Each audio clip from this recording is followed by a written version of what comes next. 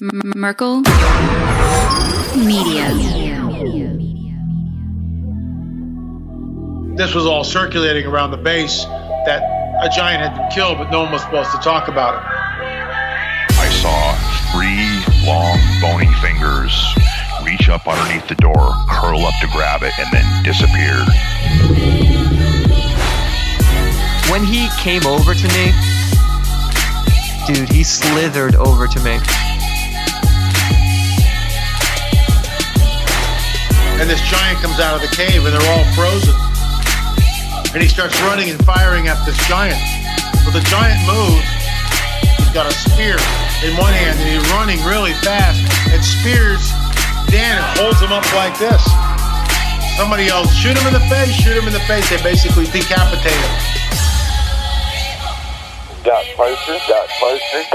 When he got about 15 yards away from me, I raised that 12 gauge and I blowed his head off. I feel something pulling at my leg, and I look over and there are 2 small gray entities pulling at me. And they're literally, I'm getting pulled off the bed. I reached my hand into this bush and I touched air. Couldn't breathe and I couldn't move because I know I'm seeing a monster.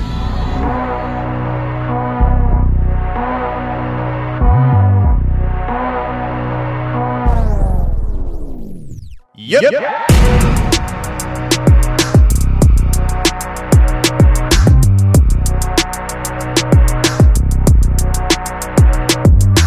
Welcome to the show, everybody. You're listening to The Confessionals. I'm your host, Tony Merkel. Thanks for being here. If you have a crazy, wild experience you want to share with me on the show, go ahead and shoot me an email. My email address is contact@theconfessionalspodcast.com. That's contact@theconfessionalspodcast.com. Or go to the website, theconfessionalspodcast.com, hit the contact section, and you can reach me that way as well. Either way works for me. Just get a hold of me. If you want more shows on a weekly basis, go to theconfessionalspodcast.com, hit the join button, become a member.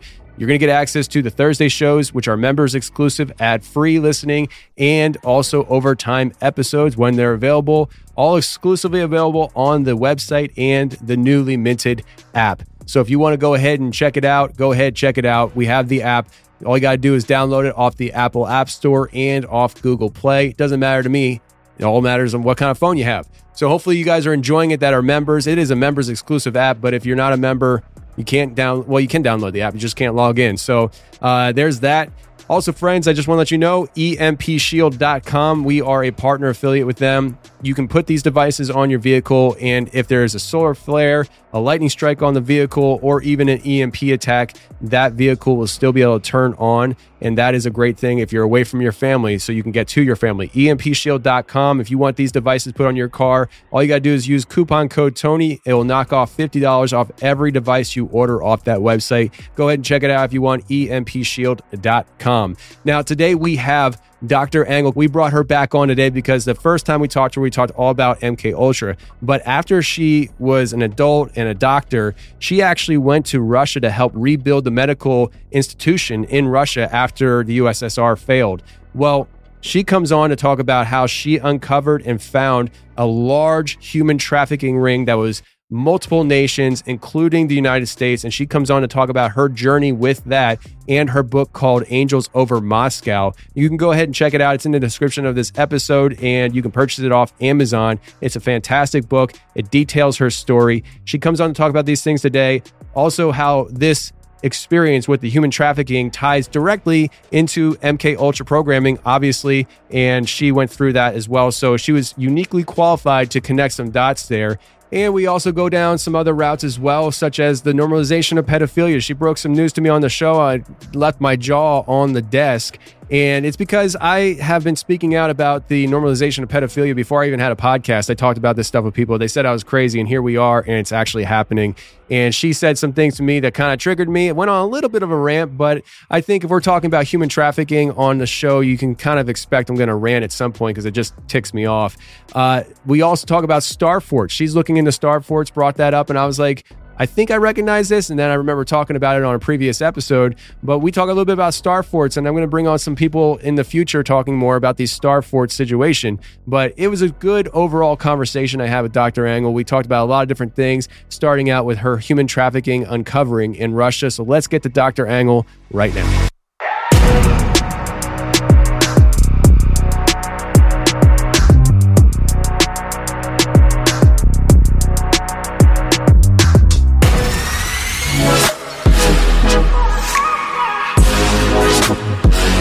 Okay, today we have returning guest, Dr. Juliet Engel. How are you, ma'am?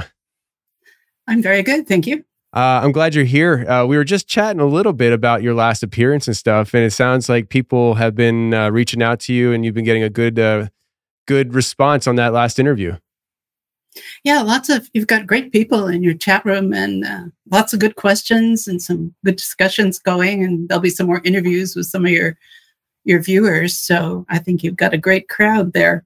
Awesome. Yeah, I was hoping you'd get a good response from people. I thought it was a great interview. And what we're going to get into today is kind of almost like a totally different topic in a sense, but it's like a life shift for you.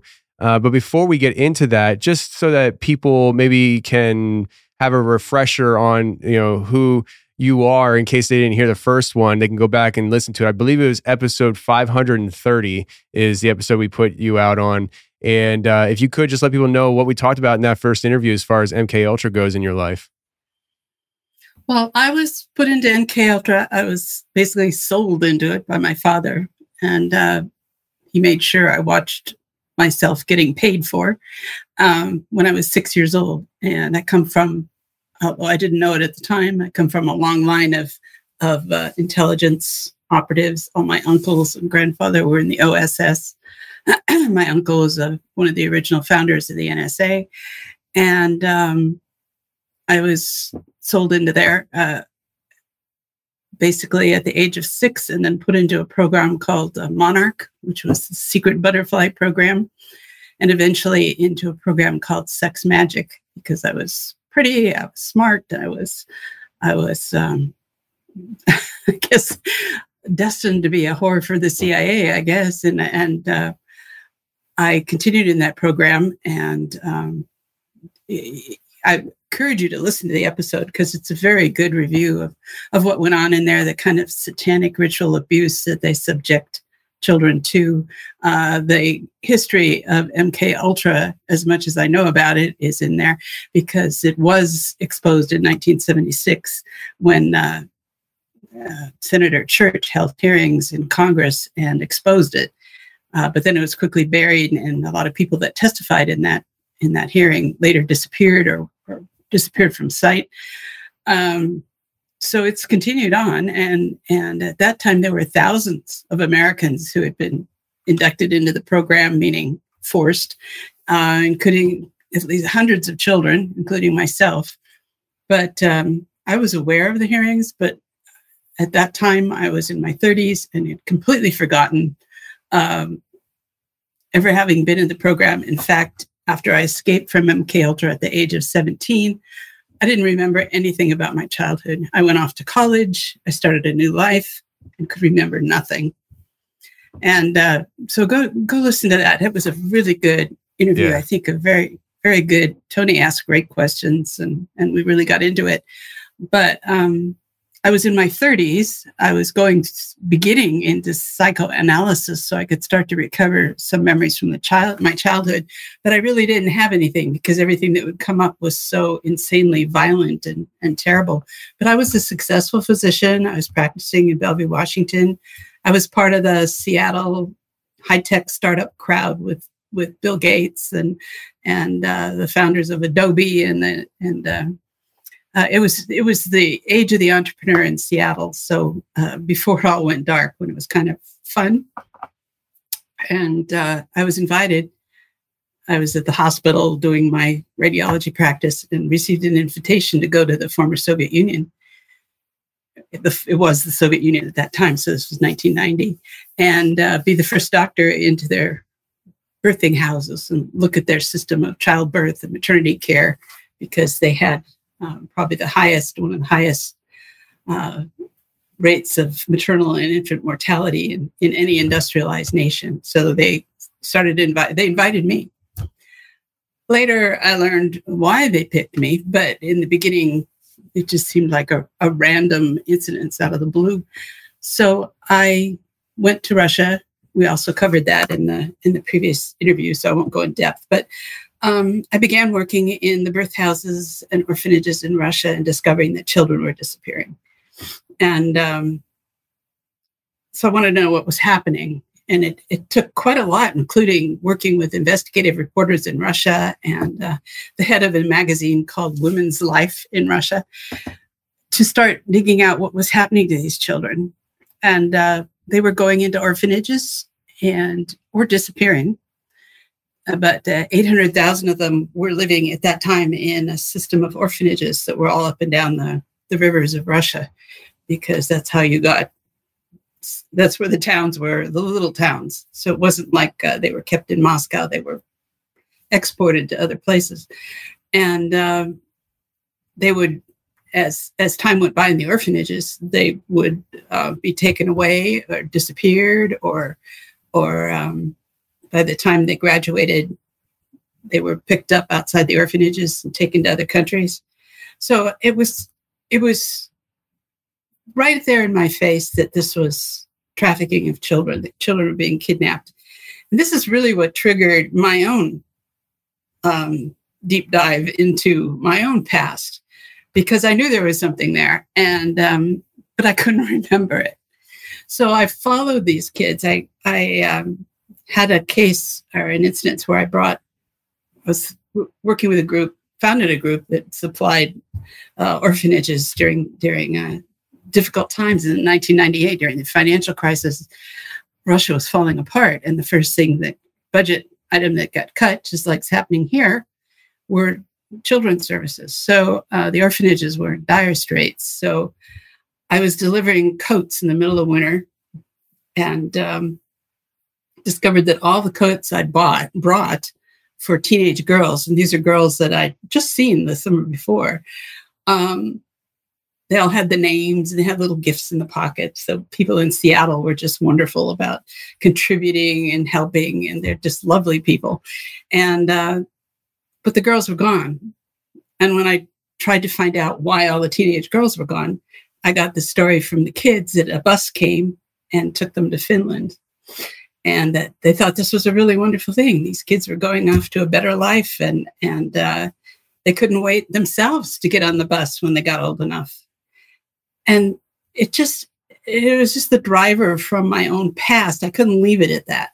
So I followed the kids up to Murmansk, up to the Kola Peninsula, where there were women's groups who were already addressing the problem of international child trafficking. And I met with them, and they told me that the kids were on buses. The buses were used as mobile brothels.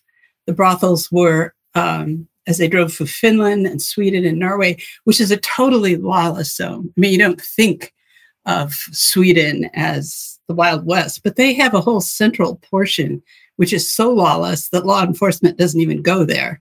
So it's like this central band where smuggling, human smuggling, cigarette smuggling, drug smuggling, it all goes right through the middle of the Scandinavian countries and ends up in Norway. At least in this case, it ended up in Norway.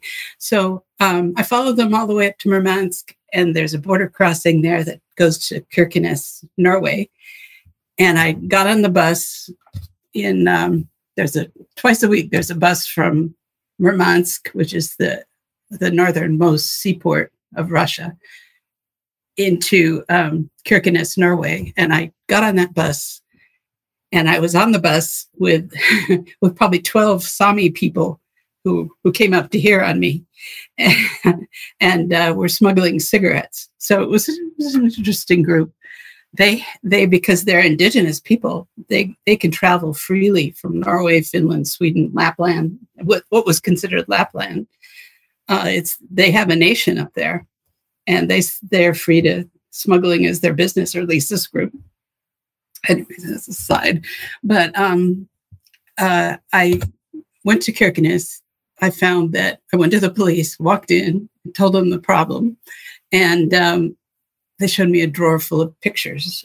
These are Polaroid photographs of children. And they said, yes, Russian children are showing up here all the time. So they showed me this drawer of pictures, but they were all the faces of dead children.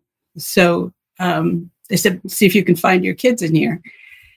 And I was so rattled and shocked, and it sort of sent me on a flashback. It was the dead faces, and I couldn't do it. So I left, got myself together, came back the next day, and then they denied that the photographs existed. But they did tell me that they did find the bodies of children, and they buried them all in a mass grave that was called Natasha. So they called them all Natasha. They didn't know who they were. They didn't know what their names were. If they were matched to any search by Interpol or anything, they would respond, but no one ever did. So they weren't even sure what nationality these children were. And they said if they were found one alive, of course they helped. But he said generally they find them dead. And that set me on a personal spiral and a total drive, because these kids were helpless. They were never represented, never protected, never sheltered, not in their own society. Although the people in the orphanage that I knew tended to be very kind people, but they had no destiny, no attachment. And at that time, it was still very early, so there weren't church schools, and there wasn't a response from the Orthodox Church yet. So these kids were just left to the mercies of the state. The state ignored them, neglected them, and sort of threw them out. And the human traffickers took them, abused them, sold them, and then discarded them. And that was too much for me. So I went back to Seattle, and it was an emotional roller coaster. When you say it's the two parts of my life are separate, they aren't really, because if I hadn't had this in my own background, the fact that I'd been trafficked, the fact that I had been sold, the fact that I had been sexually and ritually abused and been about to be tossed out at the age of 17, if I hadn't escaped and gotten myself off to university with I had help. I would have been in the same situation. So here I was not helpless. I'm an MD. I had a practice. I had money. I had freedom, and I was going to help. And about this time, the U.S. had just started the Trafficking in Persons program. So they just had opened, the State Department had opened an office called the TIP office, which is the office to monitor and I forget. It's got this long name, but basically it's to monitor and prevent human trafficking. And so that's what I thought it was. And that's what the people that work there thought it was. And so I got one of the very first grants, which was $300,000 to go create a civic response in Russia to human trafficking. So to start informing people, informing institutions, developing programs for mass media. And I did all that. We did, as soon as I had a group together of really incredible, devoted Russian patriots, they carried out the first civic actions. The first civic actions, not just the first civic actions on trafficking, but the first time citizens have sponsored parades on a social issue that wasn't state-sponsored. So we kicked off information campaigns in 21 cities all around Russia, coordinated it, had a huge response, began gathering information on how enormous the problem was. We had a coast-to-coast chat room in Russia, so we did 11 time zones over the course of 11 hours. One of the most exhausting things I've ever done because it was in Russian, on top of everything else, and gathered enough information. We had a group in Seattle called the Forum Foundation, and they had developed this complex questionnaire, opinionaire, to send out to all the groups who were gathering to participate in this chat room. We had no idea what kind of response we'd get back or how big it would be. We got thousands of people filling out these complex questionnaires, and what emerged was a pattern of human trafficking, which was unbelievable. It spread all the way from Mongolia, they participated, to Kaliningrad, and we started getting Eastern Europe responding, and they had copied the questionnaire and sent it around, and they had to get it back to us. So it took couple of months to get all the questionnaires back in trains, watermelon trucks. It came in amazing ways. And they sent back, we had sent out number 2 pencils because they didn't have pencils to fill it in. They sent back every single pencil. Really? Yeah, they could have kept the pencils, but Wow. we kept getting these mountains of dirty, grimy questionnaires and the pencils. So we had over 1 million pieces of data from this incredibly complex questionnaire, and we're able to map out the progress of human trafficking across Eastern Russia into Central Asia, parts of China, and then all the way through the Middle East. Iran, people from Iran participated, and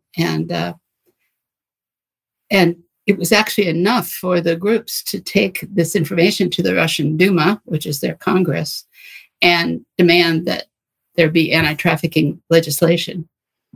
And they wrote it, they developed it, and eventually the Duma did pass it, and they did pass quite good legislation. But strangely, the American embassy opposed it.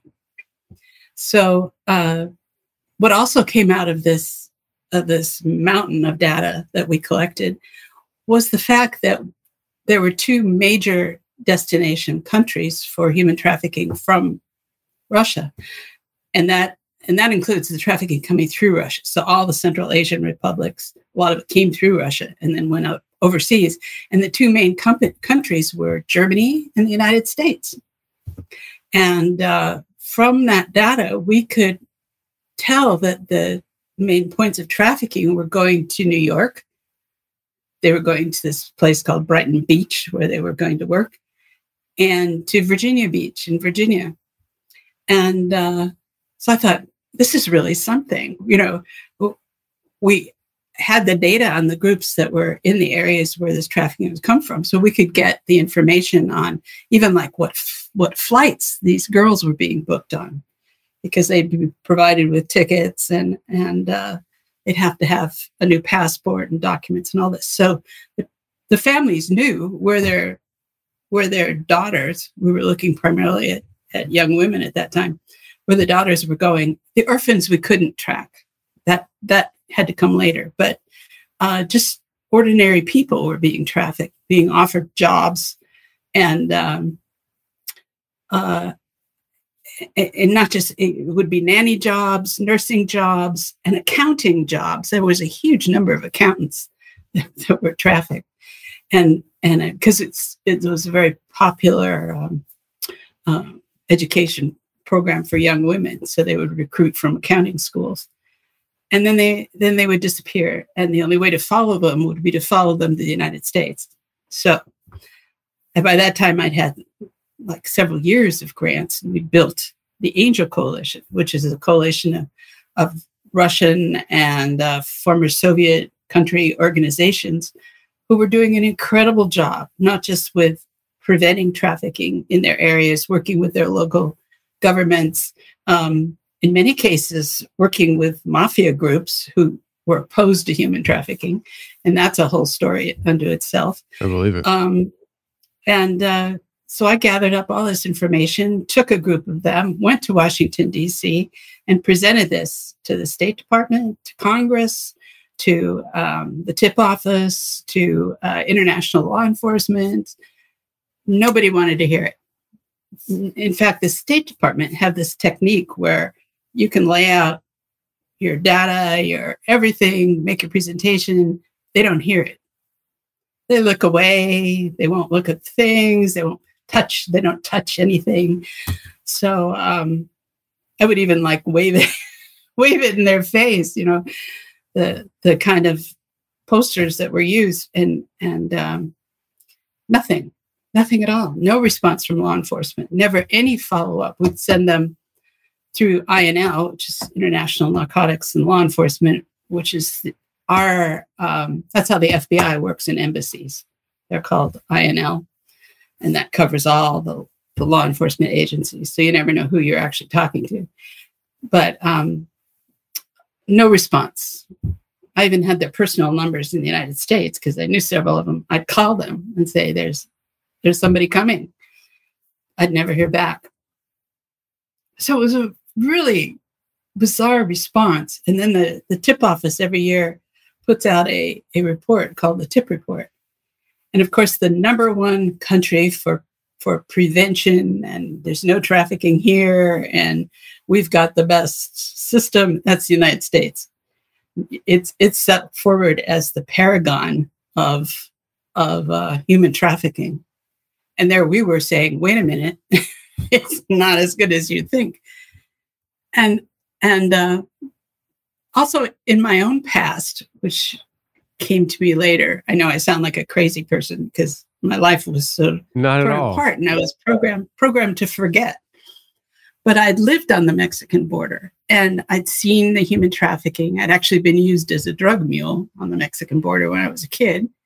I didn't remember any of this, but it started coming back to me that children were being brought over the Mexican border and then used for prostitution, rituals, all kinds of awful things, including snuff films that I was forced to participate in as a child.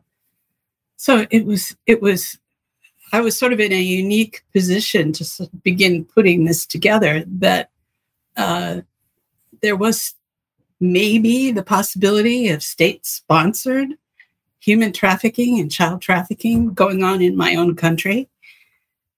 And now I'm absolutely positive that there is. But it did at the time, this would be in the mid-2000s, that we got full-on attacked by the American embassy in Moscow. And not just us, but other programs around the country that were really doing good counter-trafficking work. It's like everybody was we were a little tiny grantee. We were audited. We were, they would send derogatory letters. They would send missions. I was speaking at Russian Parliament and the about human trafficking, not about the United States, just about the conditions of children and the Angel Coalition. And the head of INL was sitting in the front row. This is from the U.S. Embassy. They were represented there. And he very loudly says to the person next to him, "Don't worry, Angel Coalition will be gone in a month or two." And so I had the Russian Duma, everybody could hear this. They were coming up to me afterwards and apologizing to me for the behavior of my own country. And what do you do? I mean, I'm an American. I was just, they constantly provided me with help and the embassy, but that changed. William Burns then became the ambassador. He's now the director of the CIA. He became the ambassador of Russia, and he was the whole attitude of the embassy changed. And I was there many times, and he seemed extremely helpful. And he was also a Russian speaker and very knowledgeable. But now he's head of the CIA. I don't know what any of that means, but I was impressed with him. And then eventually we lost our funding, and we were placed under the aegis of the International Organization of Migration, which is another whole topic for you. You wonder who's funding all these migrants that are about to invade the United States, who's lined up, who's paying for all that. It's the UN agency, the International Organization of Migration. So we're paying for our own invasion, which is about to happen. And it was my first experience of being involved with money laundering, because it's clearly what they do through like the IOM, the International Organization of Migration. We were given a grant, our organization, and from the TIP office of the State Department, who then bragged about how big it was, but we were never told how much we got. So, but we were put under all these restrictions under this umbrella organization of IOM. And we would get reports on our 15 employees. We had one employee. We had maybe 1.5, because they love paying for half a person, which, makes it impossible for you to operate. And they would restrict everything we did. And eventually they took every cent we had, but it was still credited to us. So when they were discredited in any way, we were discredited. It's so obvious. And we're not the only ones this happened to. So it's how they basically killed small NGOs and how they basically, destroyed any civic action. Because groups like us would go in, we would find the people who wanted to do something positive for their country and their people. They would become more public and more visible, and then the organizations like IOM would just shut them down. And that's where we are today. I mean, they've been using good-intentioned people in really terrible ways, and the situation with human trafficking has gotten much, much worse. IOM is bringing God knows who to the southern border of the United States and to England. I mean, I just saw a picture this morning of this cargo ship that's going to bring 500 young men, immigrants, to the coast of England. And of course, IOM is sponsoring that. So who are they? So here comes your invading army. And this is where we're at. It's and the UN has just made a statement that pedophilia should be legalized and that children should be allowed to have adult sexual partners. And there's nothing wrong with it. We can't accept that. That cannot happen. When did the UN make that announcement? Yesterday. Wow. Yes, the head of the UN. Who is it? Guterres? Yes, he just announced it. Wow. I just saw it come through my feed this morning. That children should be allowed to choose this is the thing, adult sexual partners. So this is all a continuum that started, I think, long before I was in an MKUltra program, but certainly, I've had this continuous thread in my life, and it's why I'm so adamant about protecting children and stopping this pedophilia. It's the end of us. So I want you to continue the direction you're going here with telling your story, but I want to comment on this news that you're breaking here on the show to me, because I did not know this, and this is something that I've been very passionate about my entire life, adult life, I should say, well before I was a podcaster. And this was, I would say, probably 2014, 2015, maybe even earlier than that. It definitely was, actually. It's probably 2012, 2013. I was saying on my personal Facebook page, just to the people that I actually knew at the time, because I was nobody then, I would say that the way society is going is they're gearing up to legalize pedophilia. And everybody told me I was freaking crazy. They told me I was nuts. And here we are in 2023, let's just say 10 years later. And when you get parents to the point where they're allowing their children to make adult decisions with their sexuality, the idea of allowing children to make adult decisions as to who they want to have sexual intercourse with and encounters with is not a far-fetched stretch. That's the next step in this. No. And so this is what I predicted 10 years ago. And here we are, and I didn't know that, and that's why I'm taking an aside here, because it's sick. It's setting me off, and this is the kind of stuff that you just got to pick what side you're going to be on here. There is no middle ground. There is no fence sitting on this. Either you're for or against child abuse, and that's what this is. It's legalized child abuse, and if the UN is coming out and saying that stuff, guarantee you, all the nations within the UN will start coming out and pushing these things as well. It's just a domino effect. And so my blood started boiling when you said that. And so I apologize. I mean, we're sitting down here to talk about human trafficking. So at some point, I'm sure the audience understood that I was going to be due for some kind of a rant. Well, that was the mini one that kind of set me off, because it's so current. One of my questions to you was going to be, and it still is, but like at the time frame, and we're going to do the whole timeline thing here down as we talk. But the fact that we have global leadership encouraging this kind of behavior it's just the state of where we're at today, and it needs to be stopped at all costs. Needs to be stopped. And so that's just my PSA of the day. So I know you're looking for the article, but I'll hand it over to you to say whatever you'd like to say. Yeah, the article is. There've been a number. They've been leading up to this. But I just heard the head of the UN, whose name I'm blanking on,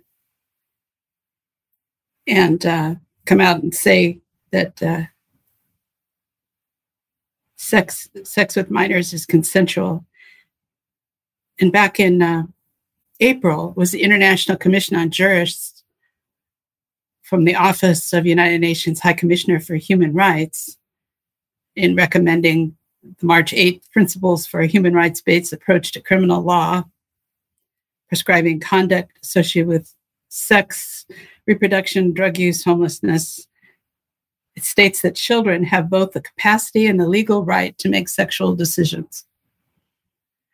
And then he built on that. So, I mean, if you follow this along, according to the United Nations, children may consent to sex with adults. This has been their plan all along. The report does not offer a suggested age of sexual consent. And in the statement this morning, he said there isn't one. Children of all age can consent to sex. This has been in the planning, and I can tell from the more I remember about my own MK Ultra training, is that their children are used for sex. And because of their purity, so they're used for sex. They are sacrificed because of their purity. Their body parts are utilized in rituals, and that this is happening. And at the same time that the United Nations has got its troops together to invade Europe, invade England, invade us from the southern border, who are these people? Why is the UN sponsoring migrant camps filled with thousands of young men sitting on the Mexican border, ready to invade us? Why do all the U.S. agencies have ammo, guns? Why does the IRS have over 1 million rounds of ammo? It's not for the IRS. It's for the invaders coming over the border. So it's pretty clear to me that this is what's happening. Yeah. So with what you just said, I just want to kind of maybe piggyback, but just point to obvious things that are going through people's heads right now, because people listening, I'm sure there's people listening that be like, well, that's conjecture. That's conjecture. You're just assuming that that's what that's for, and then the guns are for that and stuff. I need to say no more than Fast and Furious. That was a real operation. I know people who were involved with Fast and Furious. I've talked to them, obviously not on air, but I know people who've been involved in handing over our guns to terrorists. Like this is real. That this kind of stuff happening. So say you want to say it's conjecture or not, it's whatever. That's your prerogative. But the fact is, just all you have to do is look at history. We have been known to do these kind of things. So it's not out of the question. Yeah, it's my conjecture that I'm watching all these agencies that have no right to have weapons at all. Like the Park Service doesn't need massive like grenade launchers and this kind of thing. They don't need it. And why is that happening? And then you have to put that together. Why are all these military age men gathering on our border and we're ignoring it? I mean, it's I think we're in serious trouble, and that I'm willing to come out and talk about it because I think there's very little time left. Yeah. And what to do about it is wake up. Wake up and be aware of it, and don't give up your guns. I think, first of all, we're going in a different direction than I thought, and we'll steer it back. But I will say, okay, we can. I'll say this: we may not know what the exact answer is for all this stuff, but we have to trust and believe. And this is what I believe. I think the answer will be apparent and show itself to you at the proper time. And I'm just going to leave it at that. I got to trust that we have brains, and when the time comes for the appropriate answer and response to things, we'll know. We'll know. I think it's more than brains. I think brains get us into trouble a lot of the time.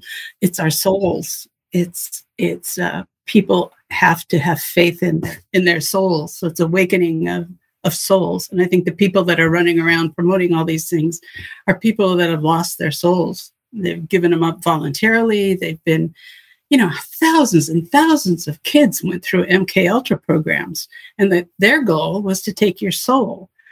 And once they've got your soul, then you become their tool. And their tool, you get all the rewards, you wear the gold, you get the big cars, you get all the money.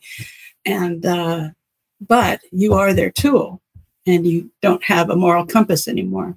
So all the good people in the world that have kept their souls, it's your soul that's going to tell you what to do and respond. So you have to, it's every person's responsibility to work on their connection with the divine and awaken their own soul and listen.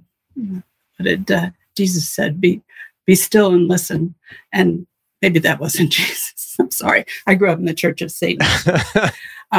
Excuses she has. Yeah, excuses. No, it really, I have a photographic memory, and I cannot get the Bible. It drives me nuts. I've listened to Psalms, the entire thing, all 4 hours, over and over, at least 100 times. And I still can't quote Psalms. Anything else, I could probably, recite it like a book. So there's a block that was put in very, very early. But I can listen. I can't read it. I can listen. So sorry about my quotes. No, it's fine. But be still and listen. Maybe that's Ecclesiastes. All is vanity.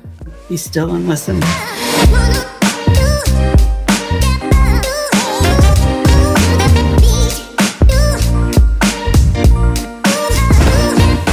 Time for a sponsor break with AI Tony. Are you tired of the same old routine?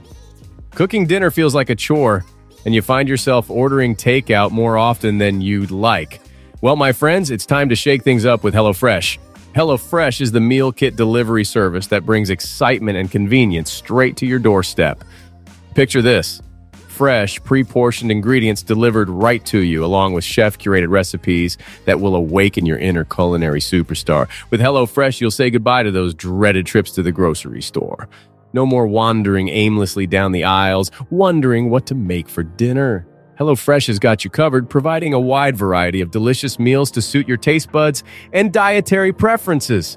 Whether you're a busy professional, a couple seeking culinary adventures, or a family searching for stress-free dinners, HelloFresh has something for everyone. Their easy-to-follow recipes take the guesswork out of cooking, making it a breeze to whip up impressive restaurant-quality meals in no time. My family and I have been using HelloFresh for longer than I can remember, and it has been nothing but a time saver and a flavorful adventure for our taste buds. Go to HelloFresh.com/confessional16 and use code confessional16 for 16 free meals plus free shipping. Go to HelloFresh.com/confessional16 and use code confessional16 for 16 free meals plus free shipping. Say hello to fresh, exciting meals and goodbye to the hassle of meal planning. I would say I was not raised in the Church of Satan, and I still have a hard time memorizing scripture, so it is what it is. Let me ask you this. This might be a good way to steer things in a new direction, in a sense, but how many politicians do you estimate, I'm sure you've thought of it, but how many politicians in just America do you think went through MK Ultra programming? Is it a lot or little? I think you can pick them out. Yeah, a lot of them. I would say anyone that's supporting the current policies, anyone that's taking this an anti-human stance. I mean, what kind of human being is going to take an anti-human stance? Yeah. A seriously damaged one. You know, it's like they've lost contact with the reality that we have to survive as a society and a species. And if you are against that, and you think you are being rewarded in some way, in some wonderful way, then you've lost your soul. You've lost your moral compass. You've lost your way. Everybody skips the first 4 chapters of Revelation and goes into the crazy part. But if you read the first 4 chapters, it's the predictions. It's Jesus's predictions of what will happen to the 7 churches of Asia if they don't correct their ways. And within these were the glowing jewels. These were the New York City at its best of the world at that time, and most beautiful, the wealthiest, the art, the culture, the music. It was all the top of the world. And within a few hundred years, they were nothing. They were leveled. They were dust, and they still are dust and have no influence in the world. And if you read the first 4 chapters, it's predicted that if they don't change the way they do things, and one of the things that John wrote about in Revelation and condemned the most was tolerance of evil. You know, if you are willing to tolerate evil for the sake of art or music or culture, which in the Satanic Bible, those are the 7 mountains of culture. Those are where the human being is the most corruptible, and that's where our institutions exist. And if you tolerate evil, those institutions will fall, and you'll be nothing. You'll be dust. And that's what happened, and that's what we're doing. I mean, you read them. He condemns Pergamon for following the teachings of the Nicolaitans. The Nicolaitans did the greenery at Christmas, because Christmas is not the birth of Christ. Christmas is the birth of Nimrod, who is a demon, and the Saturnalia is a celebration of his birth, and that's December 25th. And they do that with greenery and scent and child sacrifice and child abuse and ritual abuse, which I wrote about that in my book, Sparky, Surviving Sex Magic. So that's 2,000 years ago. We're making the same mistakes now, but you're never going to get people to change Christmas. And this year I was observing, through the holiday season, there was barely any mention of the birth of Christ. It was all Santa Claus and presents and lights and greenery and feasting and pigging out and drinking too much. So they're celebrating the Saturnalia. And then, of course, there's a massive child sacrifice on December 25th. So what's the child sacrifice on December 25th? Well, that's the Saturnalia. Saturnalia was the high holiday of the Nicolaitans, and the high holiday of the celebrating the birth of Nimrod. And I thought you were referring to something that happened this past December 25th. Like I was. Oh, it happens every year. It happened. As a child, I was taken off to a Saturnalia every Christmas. And it happens at Disneyland, or it did at the time that I was a child. That was Disneyland in California. It opened in 56, 55, 56. But I was going there. They were taking me there and having Saturnalias there. So I don't know. I'm just one little person in all this. But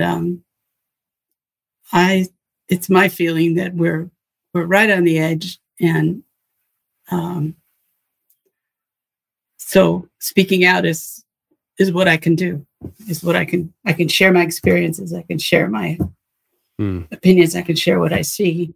It's talking about scripture. If you don't remember it, but it's the scripture where it talks about what does it benefit you to gain the whole world but lose your soul, right? So it's yes. Really a very similar situation where it sounds like you're kind of sitting in a similar spot as me, where it's like I could sit here and worry about, like whatever, 20, 30 minutes ago, I went on my little rant there.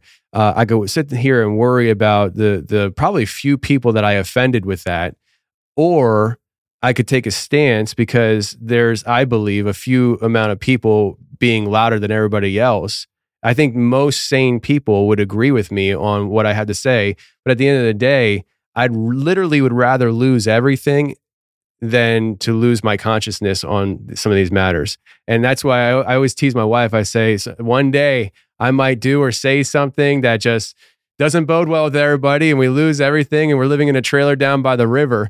And she's like, I don't think it's going to happen, but if it does happen, I'll ride with you, baby. So like, I'm fine with it because I'd rather have my consciousness and know that I believe I'm on the side of God than cower in the shadows trying to blend in with evil, Absolutely. Yes. Yes. And you have to stop caring about all the material things in the world, and you have to stop tolerating evil. You have to speak out against it. And work on your soul. That's our chance as human beings to save humanity, is the power that's in our own soul. That's why I'm alive right now, is I kept my soul. Mm-hmm. I've lost everything. I have the money that's in my wallet. I mean, that's the extent of what I have, but I have my soul. And so by having your soul, you're at peace, and you have peace as well. Let me ask you some things here. So you said early on in this conversation that you went to Moscow or to Russia for this whole thing, but you referenced something real quickly. You said, "But I was picked for that," and what do you mean by that? How were you picked for it? Was it that God picked you for this whole thing, or what? Very likely, although at the time I wasn't particularly a Christian. Actually, I found out later that the head of the Department of Glavny Rostvoye Voditelye Upravlenia, which is GRU, which is Russian military intelligence, knew my uncle, the one who had founded the CIA. He told me years later, I met him that first trip over there, and he became sort of a supporter of what we did. So he provided protection while I was working on children's issue. And I was not political. I was not military. I was not anything but focused on improving the welfare of Russian children, and then preventing the trafficking of Russian women and children. And then eventually protecting children in orphanages and creating programs so that they could come out of an orphanage and not be trafficked. They could come out and go to a job and a group home and to have a life. So, but he knew my uncle. So I think that in that way, they sort of picked me and probably knew I'd been in an MK Ultra program. Never talked about it because I didn't realize it. I also didn't realize that I am a large percentage Russian, and found that out later.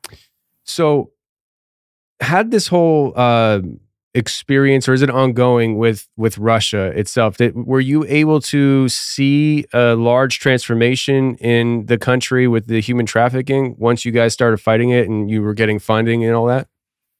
Well, I did, yes, and not just trafficking, but in child care, maternal infant health care, the birthing practices, encouraging families rather than they would actually pay women to get abortions. So doctors made money off of abortion. It's the same sickness that's here now. Doctors we're making money by killing children. It was what they did, which I thought was absolutely abhorrent and helped fight against, and now it's illegal. So then I come back here and it's like it just moved. So again, it's a question of the moral compass. I'm sorry, I forgot your question. No, it's fine. I asked you, did you happen to see a positive transformation in Russia from your efforts with the Angel Coalition? Oh, yes, very positive. Although globally, with the advent of the internet, human trafficking just got worse and worse and worse. It got too easy.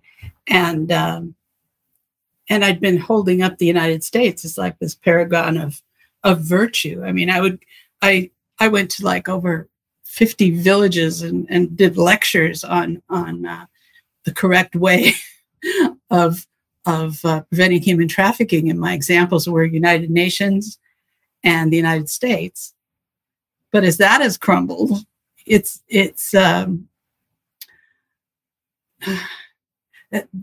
lost our luster. Let's say that with the Russians. And in the course of this terrible Ukrainian military action, which is a disaster for everyone, and will have long-term implications for us, because Russia has the most powerful army in the world, the best armed, and has gone from absolutely loving the United States to hating us. I mean, the pressure from the population to just destroy us is gotten to the point where I can't talk to my Russian friends. Even Russian friends who I've had here, who know people here, are in favor of obliterating us. And the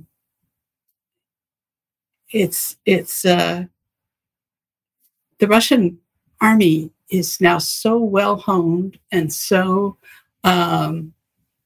united and so well trained, and they have infinite capacity for producing weapons and ammunition, and they have it. Plus, they now have China helping them. So, what's to stop that army from just going right through Poland and into Europe?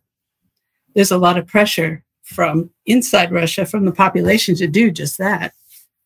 And you've got Putin is in power now, and he's very moderate. It's a group who doesn't want war. It's a group that they had to invade eastern Ukraine to protect the Russian population in the breakaway republics who had actually voted to be part of Russia, but were stuck in Ukraine by an administrative decision by Yeltsin, who was Ukrainian.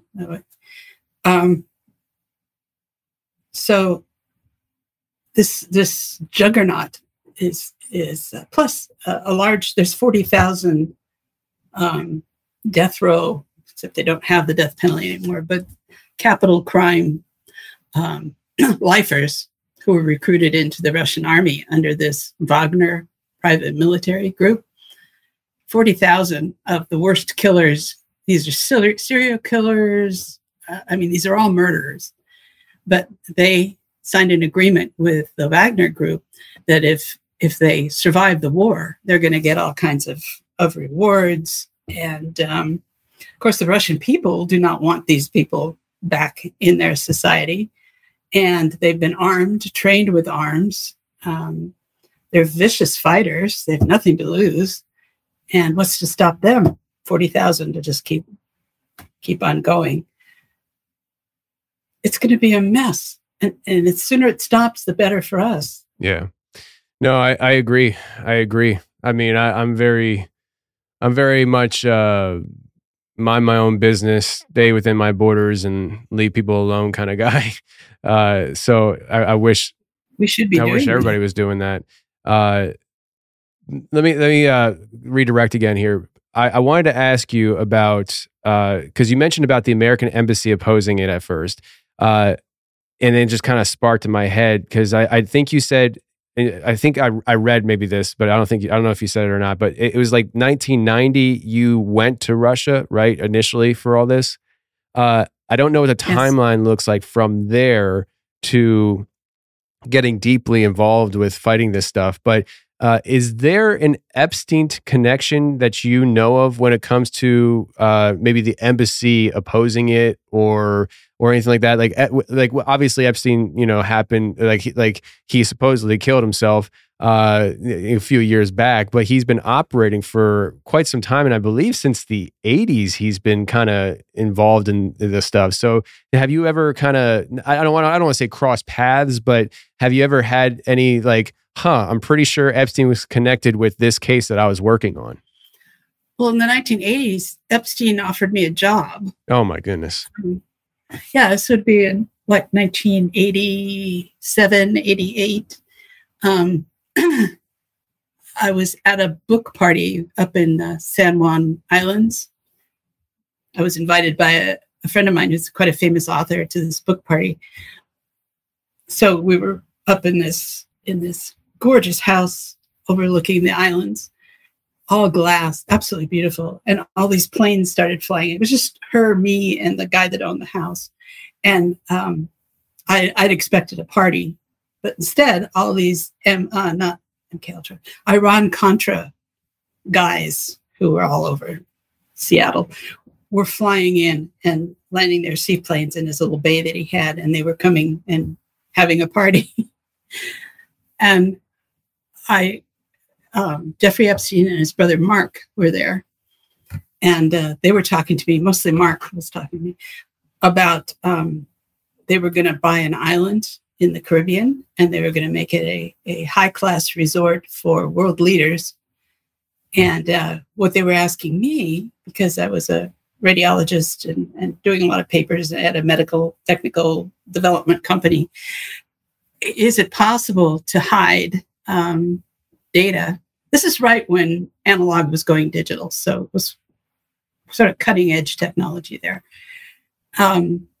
Was it possible to hide messages in medical data?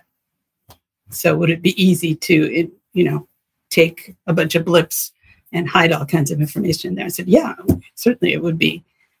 So then they offered me the house that we were meeting in, and but I'd have to live there. And so this conversation continued on for a few days, and then I decided I wanted nothing to do with it. And but yeah, that happened. But that's it. That's the only time I've met him. I mean, I've never met anybody who met Epstein, so it's not like it's not like there's a whole lot of people out there that can say that. But well, he did hire doctors, and he hired scientists, and to like be in his centers of whatever the hell he was doing. Sure. I mean, we know that Epstein and Gates were connected, and I know you kind of ran in those circles in the early days as well. So I mean, you were there in the rotation of that crowd. Yes. But if you were to have accepted that, obviously, probably not knowing the full extent of what is going to happen and be involved in, it sounds like they were pretty much recruiting you to do nefarious things as a doctor for them. Is that the vibe that you got when you were talking with them? Yeah, and I had serious reservations about putting secret data about world leaders inside reports. They clearly knew it was illegal, and I knew it was illegal, and I had no interest in it. I talked to them for a while. In retrospect, they probably knew I was from an MK Ultra program, and that they could, that I was vulnerable because I still hadn't figured it out yet.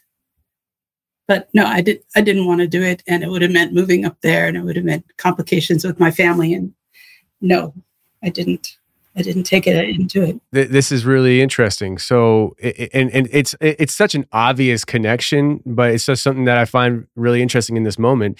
And I'm sure they do this often. They probably at some point recruit people who've been through the programming to head up and lead things, just like the politicians. And why not have not just politicians, not just somebody who is, like a Ghislaine Maxwell, but also doctors, lawyers, people who in every facet of civilization is there to serve their purposes. They put a lot of money into training you for these purposes. Yeah. Wow. And I also think in retrospect that the Russians knew, because of my uncle, who was the one who had put me in the program, that I was a graduate of the program, and they wondered if they could use me. So our are we ever truly free? I think we are. Yeah. We keep our soul and,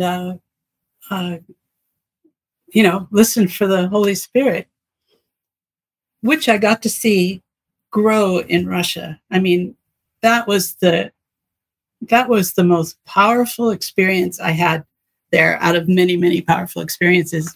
But they went from being an atheist nation, I'm talking about Russia, but it's true of all the former republics.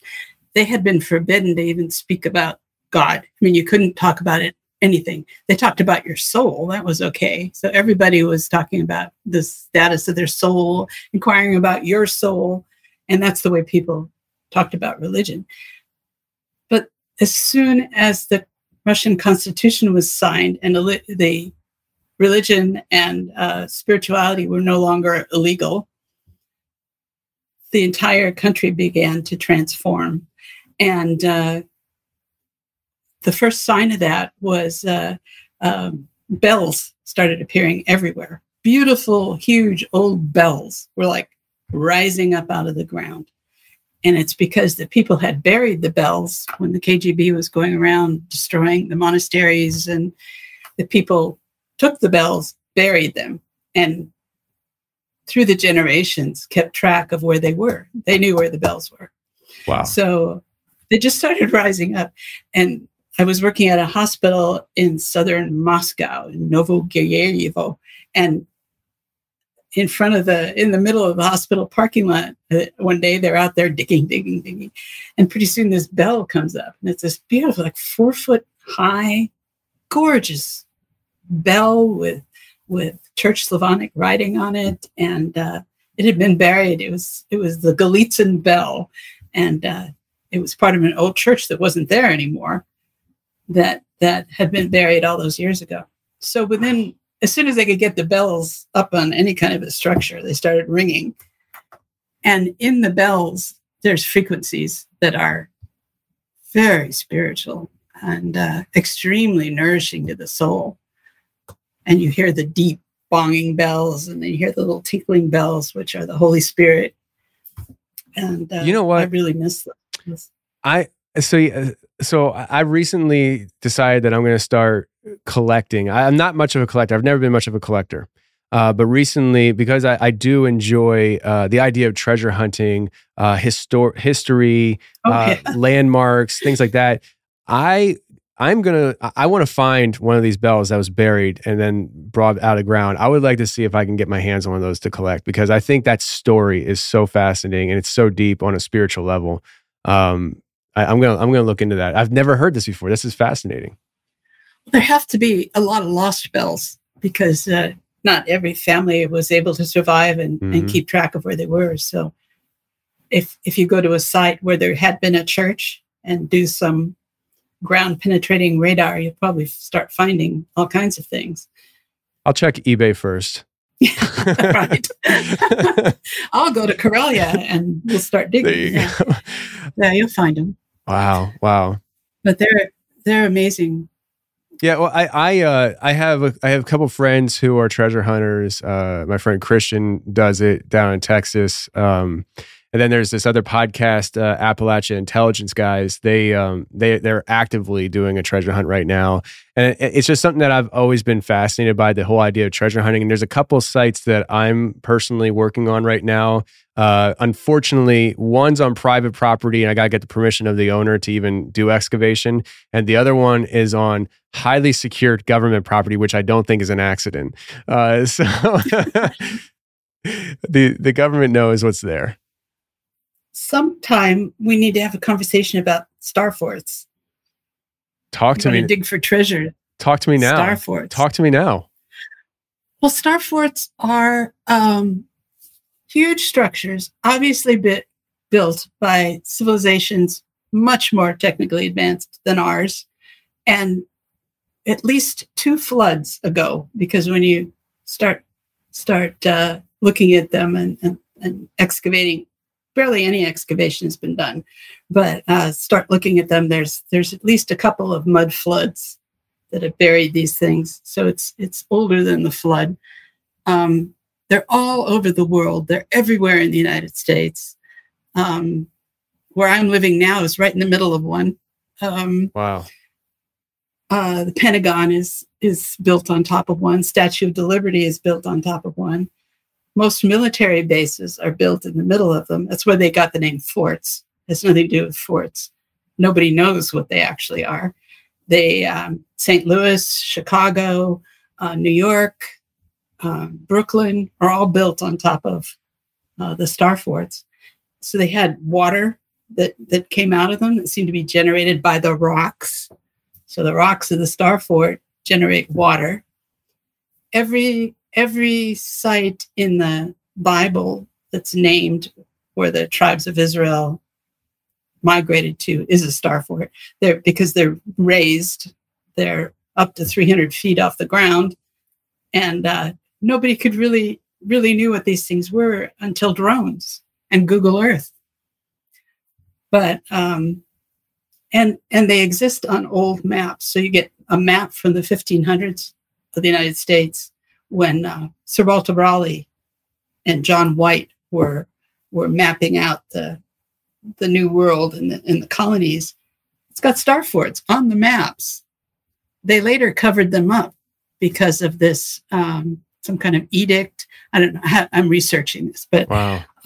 There was an edict of discovery by the Vatican saying that if there was no advanced civilization on a piece of land, you could take it. So they had to cover these up because obviously they were evidence of advanced civilization and they wanted the land, but they're still there. So we're talking about like ancient technology kind of stuff. I feel like I've had way beyond. I feel like I've heard this mentioned before. Now that you're talking about it, you said you're researching it. We should have you back on to talk for a focus on this sometime if you'd be up for something like that, because star forts, man. I think you just give me another rabbit hole to start looking down into. It's a key to something absolutely major, and when you start seeing them, you can't stop seeing them. They're absolutely everywhere. They're all over the United States. They're all over Russia, all over Asia. They're everywhere in the world, and they are these distinct shapes. They look like they were almost created by sound frequencies. And someone in California maybe Washington State, had a pendulum during an earthquake. And the vibrations of the earthquake actually drew a star fort from the pendulum. Wow. It drew this multi-leaved thing, and then something that looked like the Eye of Horus. So all these things don't come from nowhere. Oh my gosh. And, it's so funny. You just said something that's the star shape is what we're talking about star forts. I'm not even thinking about shapes here. So the idea, there's a fort in Philadelphia. It's called Fort Mifflin, and it's in the shape of a star. And I've done digging in, because I've talked to the fort about doing excavation there, and they laughed at me essentially when I told them I was just a local treasure hunter. They're like, then absolutely not. You are not coming here. Just stay away. But that's interesting. That's really interesting. I've never really even thought about that. Well, the military puts forts in the middle of all these structures. They're getting some kind of energy or water. Also, Google data centers are in the middle of these things. The one in St. Louis is huge. It's absolutely huge. And I'll send you some links so you can start looking. Please. But when the settlers came, there was an enormous water tower in St. Louis before there was anything else, with a Corinthian-looking column on top. This enormous thing. And it was the source of water for the city. I think it's still there, but they've remodeled it or something.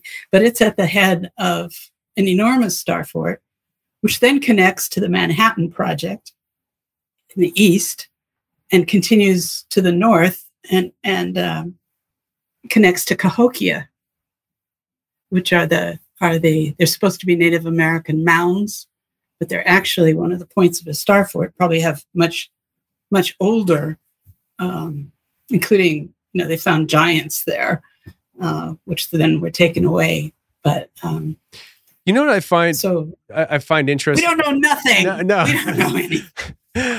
What I find interesting about you is, and I was just sitting here listening to you talk, and it just kind of clicked in my brain. Like, you're one of the rare people that serves a bridge between this crazy stuff that people talk about, like me, to this other side of people where it's like the respected, educated people. I'm a former trucker that's now a podcaster. I don't hold a degree, but you're not just a medical doctor. You were a highly respected medical doctor. I mean, top of your class, all that. I mean, and the fact that you're sitting here talking about this stuff, and you were first on the show talking about your personal experience in MK Ultra, like, you're like this unique bridge between these two different realities that we don't normally get with people.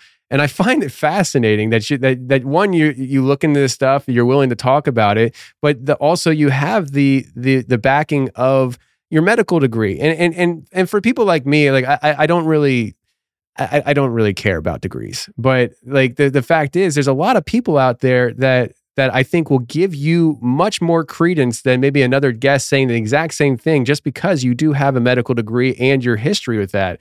I find it really fascinating. I just do. And just random comment there, but there you go. An interesting guest for you would be to talk to Michael Janich. He's got the site Dutch Sense, and he's the one that is pulling together. He's been studying radar since he was like 5, and his father worked for McDonnell Douglas and Boeing, and he does a worldwide earthquake prediction report and forecast, and it's incredibly accurate. And if you follow his channel, he's proved that the Earth does not have a solid core just by studying earthquakes. And he's also, because he spent so much time on Google Earth, has been documenting these star forts. And he said that Antarctica is a giant star fort, and that the antipode to Antarctica is the focus of most of the deep earthquakes in the world. So he'd be a fascinating guest to get on. And he always says the same thing. He says, I'm just a carpenter, I don't have a formal education, and yet he's the most brilliant mind that I've ever listened to. His powers of observation, and then courage, because he's always being tracked, followed. He discovered a star fort in New York City. Apparently it's a big housing project was built on top of it, actually by the Rockefellers. And within a week of him reporting on it, the park that was there was set on fire. So it was burned and destroyed. And another one where he discovered another star fort connected to the St. Louis complex of star forts called Fort Belfair or Belle River, whatever that was in French. But, and the Park Service has now closed the park and is digging it up. So he's on to something. The Park Service that's armed, probably. Oh, yeah. So he'd be a great, wonderful guest.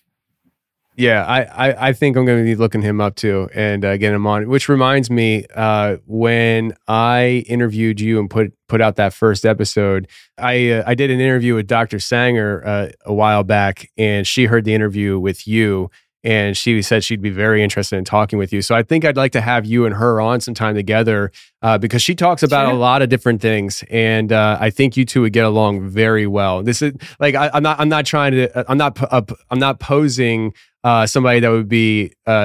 This isn't like a debate. This is somebody who I think would have a great conversation with you because she talks with a lot of people as well in the realm of what you do and things like that. So I just think it'd be really cool. Dr. Sanger and you coming on together and talking would be a really fun episode, I think. And as long as I think that, then that's what happens because I'm in control of everything here. So that's how I operate, Sure.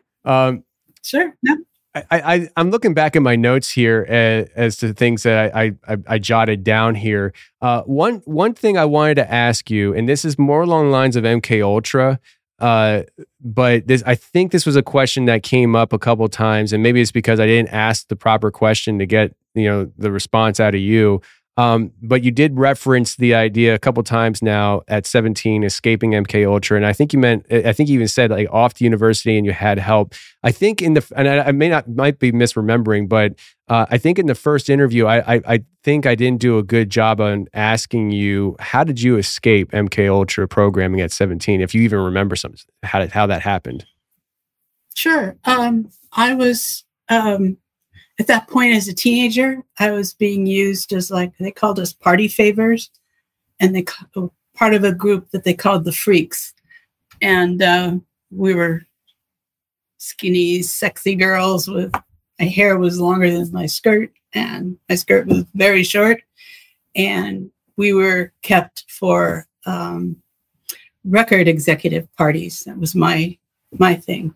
So there'd be big parties in Laurel Canyon and different canyons. There's like 7 of them around Los Angeles. And we'd burst into the parties and hand out LSD and dance and get everybody high, and then get them in compromising positions so they could be photographed and blackmailed. So I was at Esalen. It's now called Esalen, but back then it was called Murphy Hot Springs outside of Monterey. And they had a compound there, and they were bringing in record executives, and we were prisoners there. There was barbed wire all around. There was no power at that time, so everything was dark, and we were in the middle of a cornfield. There was a hot spring there somewhere, but we weren't able to use it. And they flew in record execs to preview bands. So they always had us girls in the back with tambourines and things dancing around. And then it was just a few weeks before university was supposed to start. And I was 17 and I hadn't finished high school, but my high school teachers, who knew there was something terribly wrong in my life, helped me. They helped me apply to the University of Washington. And we were living in California at the time. And so they helped me apply, helped me with letters and support, as really getting behind me as a bright kid. And then I forged all my parents' signatures on all the documents and forms and all that. I could still forge their signatures. And I didn't know how I was going to get out of Murphy Hot Springs. But during one of the breaks, when everybody was all drunk and high, a red Triumph drove through the gate who had a clicker, and it was my handler, whose name was Chip. And he would go out into Monterey and sell blotters of LSD, made a lot of money, basically selling drugs from his car. And sometimes he took me and I drove, so he had a sexy chick with lots of hair driving the car while he sold the blotters of LSD. So I knew how to drive the car. And he drove in, passed out, left the gate open, and he was in the driver's seat, and he was a big guy, and so I thought, this is my chance. I'll steal a car. I couldn't get him out because he was too big. I did push him over on the other side, so he was sort of half down on the floor. I got into the car, used the clicker to reopen the gate, and took off. I didn't have any shoes, any money, any purse, anything, but I was getting out of there. And this is where the Lord came in big time, because I got to the point where I was out of gas. I still had this guy in the car, passed out, was freezing cold, had, just a skimpy little skirt on and no shoes, and didn't know what the heck I was going to do. So I was going to go into this truck stop and pick up, we called them daddies, get a daddy to buy me a meal. And it's like the Lord said, no, you're not going to do that anymore. And so I started looking around the car, and I opened the glove box, and there was this roll of cash. He had this huge roll of 20s from all the blotters of LSD he'd been selling. So I had his money. And then I found that the car was absolutely full of green stamps. I don't know if you're old enough to have heard of green stamps. Yeah, it's not ringing a bell. You used to get them with gas or different things that you'd buy. When you collected enough, you took it into a green stamp distribution center and got pretty much anything you wanted. So I bought gas, bought food, eventually got him out of the car with a nasty confrontation, but drove north and then got on a bus and took the bus to Seattle. And with the drug money and the green stamps, took my place at the University of Washington and showed up the first day looking like every other little co-ed with my tidy skirt and knee socks and pink sweater and neat hair instead of this wild head of hair. And started studying and left it all behind. Just left it. I mean, just never thought about it. And the past was gone. It was college, so, nobody cared where you came from or what you did in high school. It was over. For me, it was really over. So that's how I escaped, in a red sports car. It wasn't exactly the story I thought I was going to get, actually, but I thought it was going to be more simple. But with that, though, when you were in MK Ultra before you escaped, you were still living at home with your parents.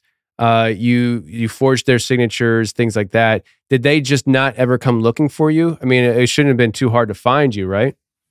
Well, they did, and we interacted less and less over the years. And then when I started to remember, I went to them and wanted to know what the hell had gone on. And my mother, I never saw her again until just before she died. And my father started saying, what do you want to know? And then he would tell me something, and I say, I don't believe that. And he'd go, well, how about this? And he'd come up with something else. And finally I said, I'm going to see a psychiatrist. And if I don't see a psychiatrist, I'm going to kill myself, because if I'm crazy, I am not going to inflict this on my children. And I was absolutely convinced they were better off without me if I was going to be like what I was remembering was my parents. And my father said, well, if you see a psychiatrist, you'll never see us again. And I said, if I don't see a psychiatrist, I'm going to kill myself. And he goes, well, that's your choice. And that's the last thing he said to me. So I didn't see him again for 20 years. And I never saw my mother again, except just before she died, she called me. But they made a point of letting me know that they'd gone to Mexico. So they'd left the country. What was that phone call like, talking to your mom? Did she ever say, you were right, this is what happened, or anything like that? No. And my father didn't either. And I did ask him several times when he was in his 90s, and he always pretended like he didn't remember anything. He was terrified. He was afraid of I don't know, because he never told me. And the same thing was true of my uncle. He would never tell my cousins anything. In fact, I had all these cousins that are about my age, but we never met each other. We didn't know each other existed until I started doing Ancestry. And then suddenly I turned up with all these cousins who were also looking for other people. But the families were all involved in this. That's incredible. That's crazy. It's terrible. It's a crazy life that you've lived. It really is. And I really think that, as bad as the things you went through were, you're using those situations for a better purpose now,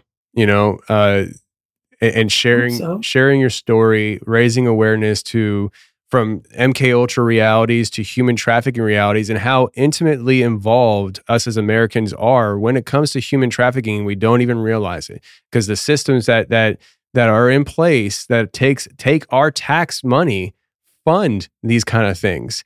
And so I think you raising awareness and speaking out, and you've been doing it for a long time, has really, it's really, I think you found such a great purpose in life that I applaud you for doing so and having the guts to come out and talk about this stuff and not worrying about reputations and stuff. I mean, obviously you threw that worry away a long time ago.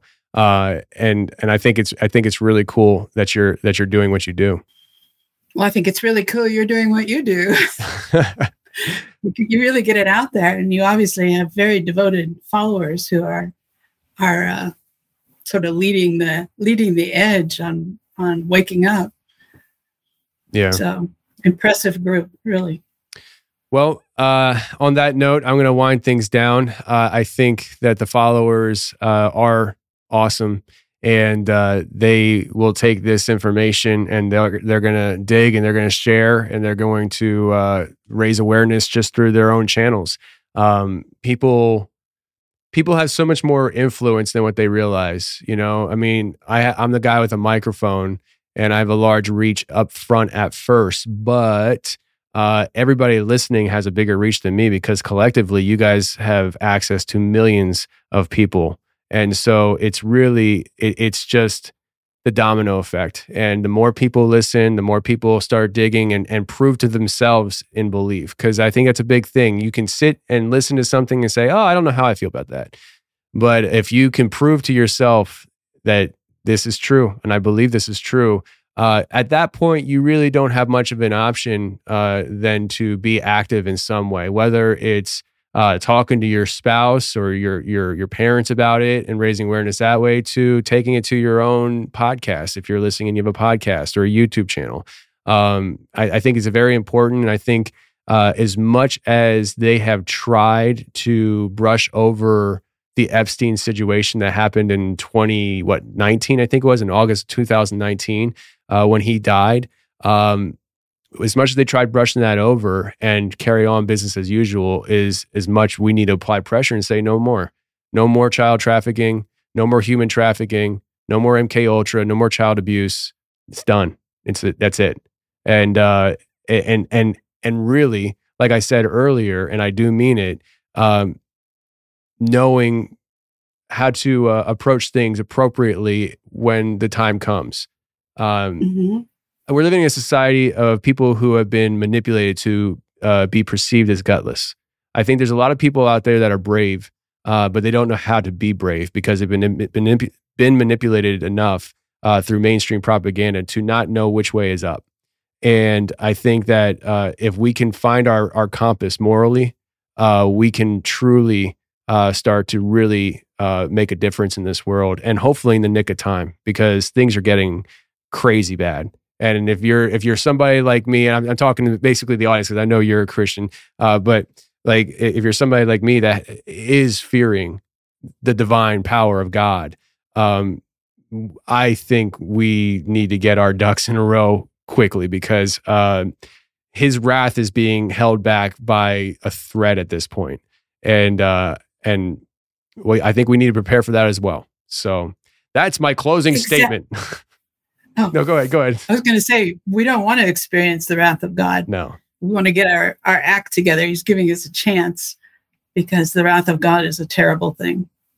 Exactly. He's not going to come down and wrap you in cotton wool. We're going to be dry bones.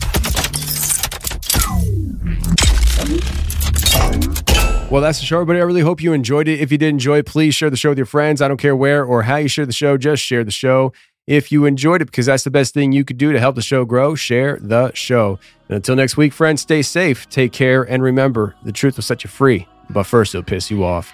Bye. I'm just a node according to them, trapped in encryption, just trying to ascend, blending with bots, it's hard to pretend, swimming against the current of trends. Sea of algorithms contaminate my system, blended by the prism of tears.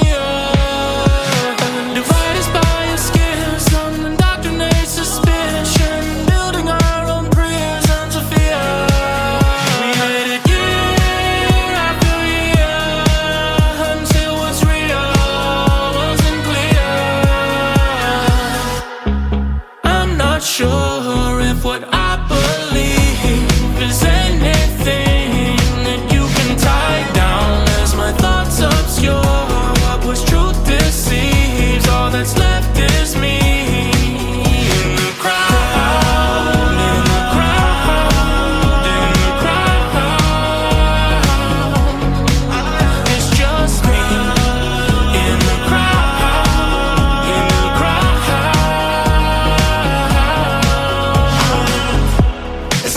complicated, but they fabricated.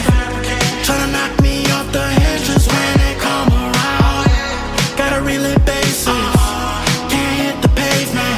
Cause when I pop the top, you know I'm bound to drown. Summertime, summertime, summertime, summer.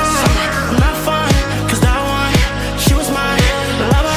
I rock truth on a pedestal, you know I'm styling. We on Jekyll Island, tax got us wildin'. Operation fill in the blank, they keep piling. Operation fill in my tank, I'm still smiling.